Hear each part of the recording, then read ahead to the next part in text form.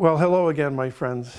It's that time again, and let's begin our devotional session by listening to some music.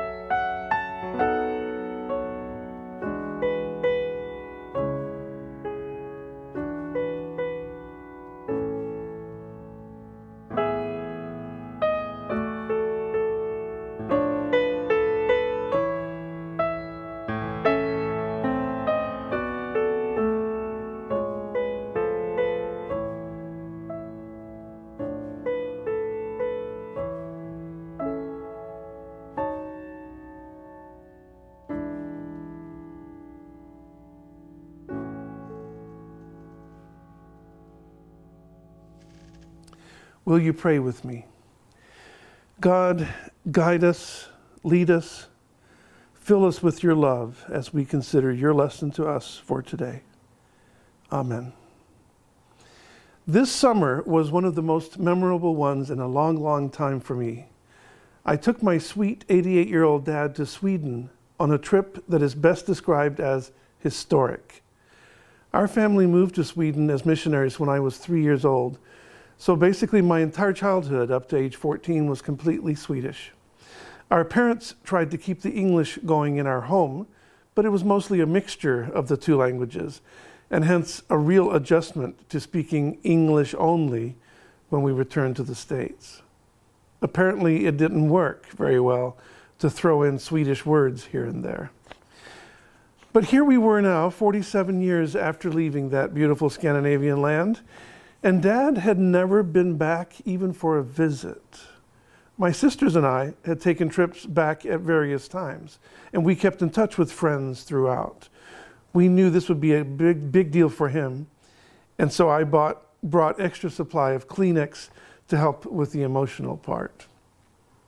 Well, the tissues turned out to be unnecessary, as Dad just had a grand time and got to practice his Swedish language skills again. He was happy. I was beyond happy to spend time with my father in this beautiful country of long ago. We wished it never had to end. But toward the end, we visited the unbelievably beautiful and very large Uppsala Cathedral. Built between 1287 and 1435, it's about 150 years, it is the largest church in Scandinavia. We went to this glorious place to hear an organ recital.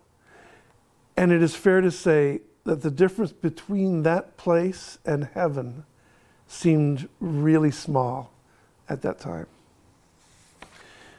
Let's pause here for our scripture reading, shall we? It's from Matthew chapter 22, starting with verse 33. The crowds were profoundly impressed by his answers, but not the Pharisees. When they heard that Jesus had routed the Sadducees with his reply, they thought up a fresh question of their own to ask him. One of them, a lawyer, spoke up, "Sir, which is the most important command in the laws of Moses?" Jesus replied, "Love the Lord your God with all your heart, soul, and mind. This is the first and greatest commandment. The second most important is similar. Love your neighbor as much as you love yourself. All the other commandments and all the demands of the prophets stem from these two laws and are fulfilled if you obey them. Keep only these, and you will find that you are obeying all the others." This is the word of the Lord. Thanks be to God. I know. This is perhaps the most quoted passage in the entire New Testament. It is actually the foundation for our dear Church of the Palms as it lays out the master plan for our lives. Love God and love neighbor. Ever heard that phrase around here? But there's a certain detail in the Uppsala Cathedral that I haven't told you about yet. Ready for this? The length of the building is exactly 118.7 meters. 118.7. The height of the building is exactly 118.7 meters. So the vertical and horizontal dimensions are exactly the same, 118.7. You can't possibly think this was a coincidence, right? The builders were obviously trying to send a message to all future generations about the importance of keeping the vertical and the horizontal relationships in equal measures. By the way, that's about the equivalent of a 36-story building. So that's a really tall and long church. Anyway, too much vertical, and we are like monks, living alone, devoted to God, maybe even completely silent, but then with no interaction with fellow humans. Too much horizontal emphasis, and we are at a church that perhaps gives out free food, but doesn't spend time worshiping and meditating on God. In our passage in Matthew, Jesus hints at the balance between our vertical love of God and our horizontal love of neighbor. I have a feeling that he would approve of the building plan for the Uppsala Cathedral, and that he would be happy to sit next to me and dear Dad as we listen to the glorious organ music and let our eyes travel upward to the high ceiling pointing us toward God, but also keeping track of our fellow humans sitting right next to us, people of all classes of society. It was a free concert after all. So we have it all in Uppsala. And now we just need to make it happen here as well. Let's look for that perfect balance in our lives every day, upward and sideways. Let's pray one more time.